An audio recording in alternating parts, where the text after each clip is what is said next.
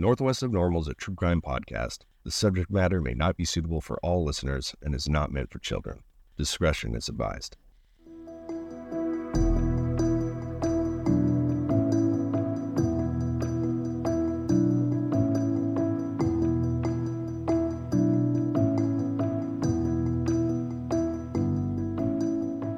Welcome to Northwest of Normal, a true crime podcast exploring stories from the Pacific Northwest. I'm Megan, and I'm flying solo today. John and I recorded this episode, but it got all fouled up in post-production, and so I'm having to redo it on my own. So we're a day late and $1 short, and it's just me, but I have a story for you today.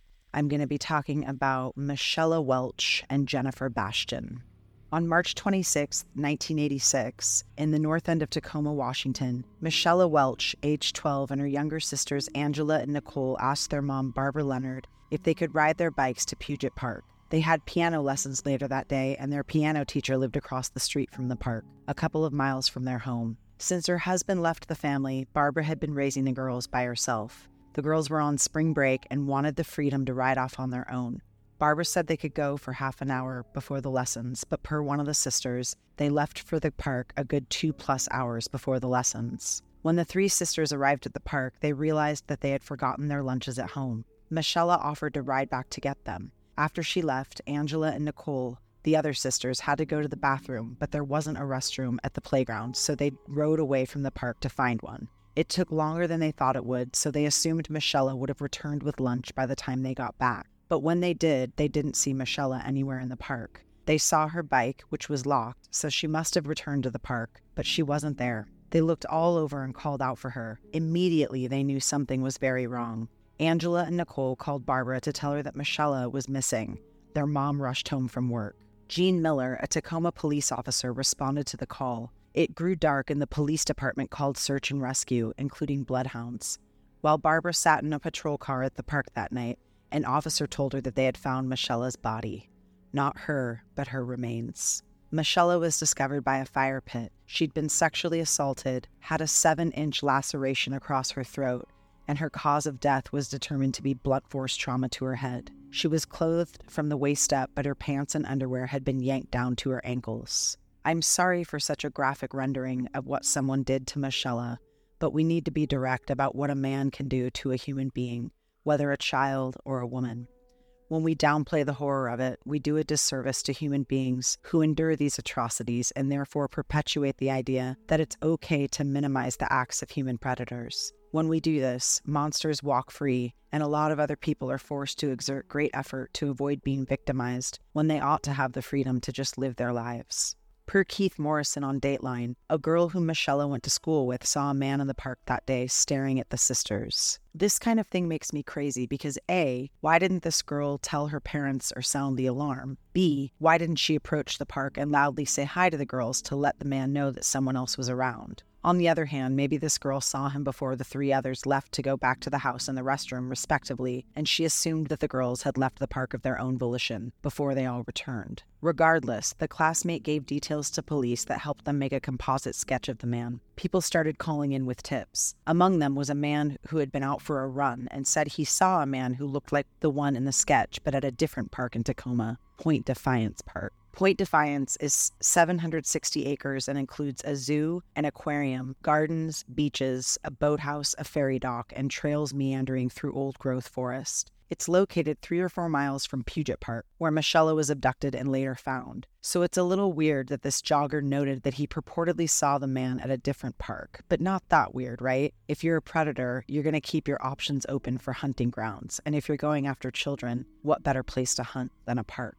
Even with hundreds of tips flooding in, police had no leads. People in Tacoma were obviously terrified. Michella's mom, Barbara, wasn't scared. She was angry. She bought a gun and kept it in her car. Barbara told Keith Morrison that she'd be driving through town and she'd pull up to a stoplight and see a man in the car next to her and wonder, did you do this to my daughter? Flash forward to August 4th, 1986, 5 months after Michella's murder. Patty Bastian and her 13-year-old daughter Jenny spent the morning chatting and sunbathing on the floor in their dining room. For people not from the Pacific Northwest, it's hard to describe how glorious summer days here can be, especially if you live west of the mountains and have gloomy weather most of the year. Then the sun comes out and it's radiant, and you're surrounded by lush green and shimmering water everywhere. Sounds like this was one of those buttery, lovely days specific to that region in late summer. Jenny, the 13-year-old, was super athletic, played sports, and was training for a long bike ride. Jenny had gotten a new Schwinn, and she and a friend were supposed to go for a ride together that day, but the friend canceled, so she called her dad to see if he was okay with her doing the 5-mile bike ride around Point Defiance by herself. He said it was fine with him, but told her to be home by 6:30 that evening. Jenny left a note for her mom in the kitchen and took off for Point Defiance. Her older sister, Teresa, who was 15 then, happened to work at a day camp at the park and knew the area well. The 5-mile loop was popular with hikers and cyclists. That night, Patty, Jenny's mom, set out for her evening shift at the store where she worked, a 40-minute drive from home. Patty's husband called her at work and told her to come home because Jenny hadn't come back from the park. Officers were already searching the park and told Patty to stay at home, likely in the event that Jenny came home. At 11 that night, a police officer knocked on the door and had search dogs with him. The cop asked Patty if she had a piece of Jenny's clothing for the dog to pick up a scent with. No one found Jenny that night. PD closed the park for 3 days to seal it off from the public and continue the search. Local media covered the disappearance extensively. Hundreds of people came out to search for Jenny. Jean Miller, who was the first on the scene of Michelle's vanishing, came out to help look for her too. Tips came in with people believing that they'd seen Jenny. Patty waited for Jenny at the house. Barbara Leonard, Michelle's mom, visited her. Patty said that Barbara was kind and sweet, and she thanked her for coming, but after she left, Patty turned to a friend and said she didn't know why Barbara had come because, quote, Jennifer's not dead, end quote. Keith Morrison pointed out to Barbara that she symbolized a grim reality for Patty. And because Jenny still hadn't been found, Patty held out hope that her daughter could be alive. On August 28th, 24 days after Jenny went missing, a detective came to her family's home to tell Patty that they had found her. Her body lay hidden in a wooded area off a hiking path, in what one investigator described as an igloo, but I picture it more like a lean-to. It was cave-like. I would think that a small shelter just off a path would warrant more attention than just underbrush, but maybe that's how she was eventually discovered. She had been sexually assaulted and strangled to death with her swimsuit tangled at her ankles. Her bike was found further away from her, concealed by torn-off ferns. So now, within less than 5 months and less than 4 miles apart, 2 girls, aged 12 and 13, both with blonde hair and blue eyes, go missing from parks in Tacoma with their bikes. And these are urban parks on a summer day in broad daylight. Both were raped and killed. Would you think that this was the same perpetrator? I would. The only thing that gives me pause are the manners of death. Michelle sustained blunt force trauma to her head, and then her throat was cut. Jenny was strangled, but the killer went for their necks. This symbology bothers me because he didn't just snuff out their lives, he went for their voices. He silenced them in every way imaginable, and whoever did this took no real pains to hide their bodies or conceal the crimes. They were also brazen enough to have likely committed the crimes in the parks. It's hard to tell, but if the killer took them to another location, why bring the bodies back to the parks? When Keith Morrison asked Patty what she thinks happened to Jenny that day, she said she has turned it into some macabre fairy tale in her mind, wherein her daughter simply went for a bike ride and, quote, the monster came out of the woods and grabbed her and killed her, end quote. She can't comprehend anything beyond that. These girls just wanted to go for a bike ride on a summer day. Parents in the area were understandably tripping by this time. Kids lost the freedom they'd grown accustomed to. No more solo walks down the street to a friend's house or a jaunt to the park unattended. The boogeyman was real, but no one knew his identity.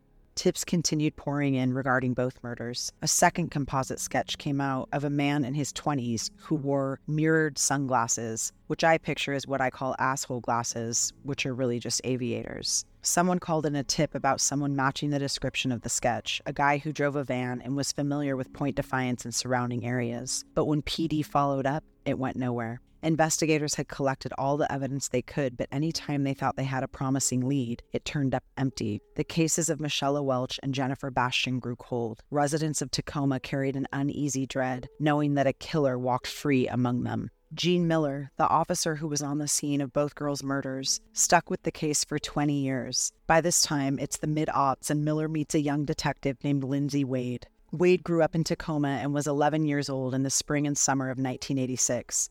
She didn't know Michelle or Jenny, but she remembered their abductions, and it scared the shit out of her. It influenced her through the rest of her childhood, and she thought about it every time she rode her bike or went for a walk alone. While in high school, Lindsay Wade read a book about Ted Bundy, presumably The Stranger Beside Me by Anne Rule. Ted Bundy also grew up in Tacoma. The story intrigued and horrified Wade and compelled her to go into law enforcement to catch the bad guys. She joined Tacoma PD, going from patrol to narcotics and sex crimes, and all the while she remembered Michelle and Jenny. She looked into who could have killed these girls 2 decades earlier. Gene Miller started a cold case unit motivated to find Michelle and Jenny's killer. In 2013, Lindsay Wade joined forces with him and pored over interviews and reports related to the case. There were 9 or 10 binders worth of documents, and Wade got an idea to compile a list of all the men named in the binders, including persons of interest, witnesses, maybe even people who had called in with tips. The list she came up with contained roughly 2,300 names. Wade assumed that whoever had killed Michelle and Jenny would have a criminal record and history of sexual violence or murder. Forward-thinking detectives had saved semen found in Michelle in 1986, but when Wade sent it in for testing, it didn't match anybody in CODIS, the Combined DNA Index System, which I know everyone knows about, but it's basically the FBI's DNA database. No semen was taken from Jenny's body, which makes me wonder if they just didn't take a swab or sample, or however they did it in the 1980s.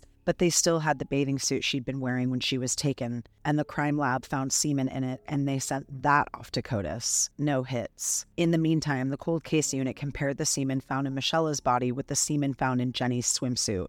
Not a match. 2 different killers. A year after starting the cold case unit, Gene Miller retired from the department in 2014. Lindsay Wade kept on the case, and to fill the vacancy left by Miller, Jenny's mother, Patty, volunteered to help. She was getting ready to retire from her career and figured she should come up with something to fill her days. She didn't have access to the case files, but helped how she could. Lindsay Wade reached out to a forensic genealogist named Colleen Fitzpatrick and sent DNA samples to her to sort of map out a genetic family tree in the hopes of homing in on a likely suspect. This was 4 years before Joseph DeAngelo, the Golden State Killer, was caught via similar methods of tracing a killer through familial DNA. Initially, Wade had her doubts that it was an exact science, but she didn't have anything to lose in trying it. After sending the 2 distinct samples into Fitzpatrick, Wade received reports, none of which matched precisely with an individual, but the reports included surnames that might connect to the killers. None of the names leapt out to Wade, but she noticed the last name Washburn. Weird. There was a Washburn on her original list, but he wasn't a person of interest. He was a witness. Do you remember the guy who was out for a jog and called in a tip that he had seen someone who looked like the sketch for Michelle's murder in Puget Park, but had seen this person at Point Defiance Park? This is confusing, so I want to cover it in more detail. Some dude with the last name Washburn had called Tacoma PD after Michelle's body was found in Puget Park and said he saw someone matching the description from the police sketch of Michelle's possible killer, but that he'd seen this person in Point Defiance Park, where Jenny would be found 5 months later. Making it even weirder, Colleen Fitzpatrick's genealogy report linked Washburn to Jenny's murder, not Michelle's. Detective Lindsay Wade thought this was as weird as we do, but kept it at arm's length as she continued to work what was now obviously 2 separate cases. In 2016, she sent the DNA from both perps to Parabon Nanolabs, where they can turn DNA samples into images of what the person with that DNA profile likely looks like, also known as phenotyping. Tacoma PD released the Parabon pictures and asked the public for help in identifying the 2 murderers. Solving these cases felt within reach. They got a couple of tips that led nowhere. Lindsay Wade winnowed the list of 2,300 down to a few hundred persons of interest who had rap sheets with sexual violence and decided to ask them for a DNA sample. She chose to add Washburn to this shorter list, shoe leather and knocking on doors to collect these samples from men all over the country. After this exhaustive ordeal, Wade had 160 samples, which then had to be compared to the samples from Michelle and Jenny's bathing suit. Wade sent the samples off in batches of 20. Nothing. Months rolled by. No hits. Then a year passed. Then more time. By 2018, Lindsay Wade retired from the police department, but right before she left, she sent the last of the DNA samples. She had no reason to believe that anything would come of it. Less than a month later, Lindsay Wade got a phone call from the man who replaced her on the cold case unit, and he told her that they had a match for Jennifer Bastian's killer, a man named Robert Washburn. Washburn. the jogger who had called in a tip, and Wade never would have included him on a list of people to collect DNA from, but she wanted to test everyone whose name had shown up in the files. His first name wasn't even in any of the reports. When they found Robert Washburn living in Illinois and asked him for his DNA, he volunteered willingly. In the intervening years since 1986, he had moved to the Midwest and kept a low profile, working and presumably not committing any other crimes. When Tacoma investigators came back to arrest him and question him a year after they'd taken his DNA, he was a scared little bitch. Aren't they all? Lindsay Wade told Jenny's mom, Patty, that they finally had the monster who had killed her daughter, Jenny, 32 years before. They hugged and wept. This guy had inserted himself into Michela's rape and killing in March 1986 by claiming he had seen a man matching a witness-based sketch in another park, a park where 5 months later, he would commit an equally heinous and eerily similar crime against Jenny. So now we know who killed Jenny in August 1986, but who killed Michela the previous March? In 2016, Parabon had created an image based on the DNA found on Michela, but their technology had improved between then and 2018, and so they ran it again with a new and improved picture of the offender. On June 20th, 2018, just over a month after Barbara heard that Jenny's killer had been caught, she got a call from the Tacoma police chief telling her that they thought they had the man who killed Michela. It wasn't the image that Parabon had produced, but genealogical DNA. 2 brothers came up as potential suspects, and a Tacoma investigator named Steve Riopel followed one of the brothers and took a napkin he'd used and thrown away. A charade of a man named Gary Hartman. Hartman was a nurse at Western State Hospital, a psychiatric facility in Lakewood, a small community adjacent to Tacoma. Like Washburn, he was a nobody who blended in and had no criminal history. He was divorced and had 2 children. In January 2019, Robert Washburn was in court for Jenny Bastian's rape and murder. Everyone had worked out a plea deal. He pleaded guilty to first-degree murder and got 27 years in prison. Fuck plea deals. Fuck the quote-unquote justice system. This clown had his whole young life and then 32 years of freedom after killing Jenny. Then he got 27 years. That's just over twice the amount of time Jenny lived. What about the years Jenny never got to have? She didn't get to graduate high school, let alone go on to have the life she was entitled to. She may have lived into her 90s, but Robert Washburn made clear she never met a life partner or had children. She didn't get to have a career or develop creative interests. Jenny didn't get to go on trips and celebrate birthdays and holidays with the people she loved.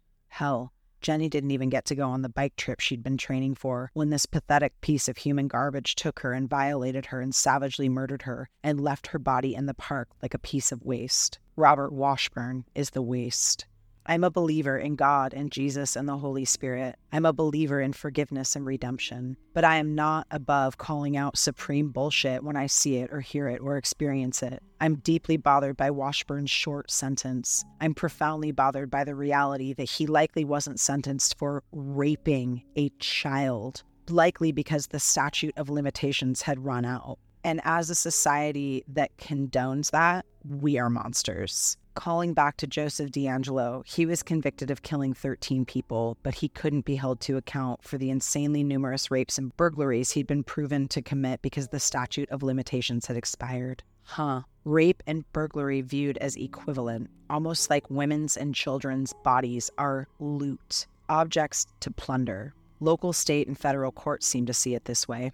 Patty Bastian was having none of Washburn's bullshit in his telling of how he killed Jenny. Per him, he dragged Jenny into the woods by her arm and then strangled her. The end. Not true. Patty is like, and I'm paraphrasing here, let me get this straight. You get up on a beautiful summer morning and head to the park. Did you intend to kill a little girl? Or did this guy just see an opportunity? Patty just wants to know why. Not for her own sake, but in hopes of helping people stop this type of shit, be it through law enforcement, therapists, or even family members who see developing signs in one of their own. To know what can be inside another human being and what can create a person who rapes and kills a child. And she, nor you, nor I will ever understand. We can never comprehend why some loser monster asshole robs the world of light in exchange for a moment of deplorable gratification. And I have a strong feeling that these fuckers don't even get that much out of it. If they're not complete psychopaths, they know it's wrong while they're doing it and feel sick and sad afterward before they start sweating over whether they'll get caught.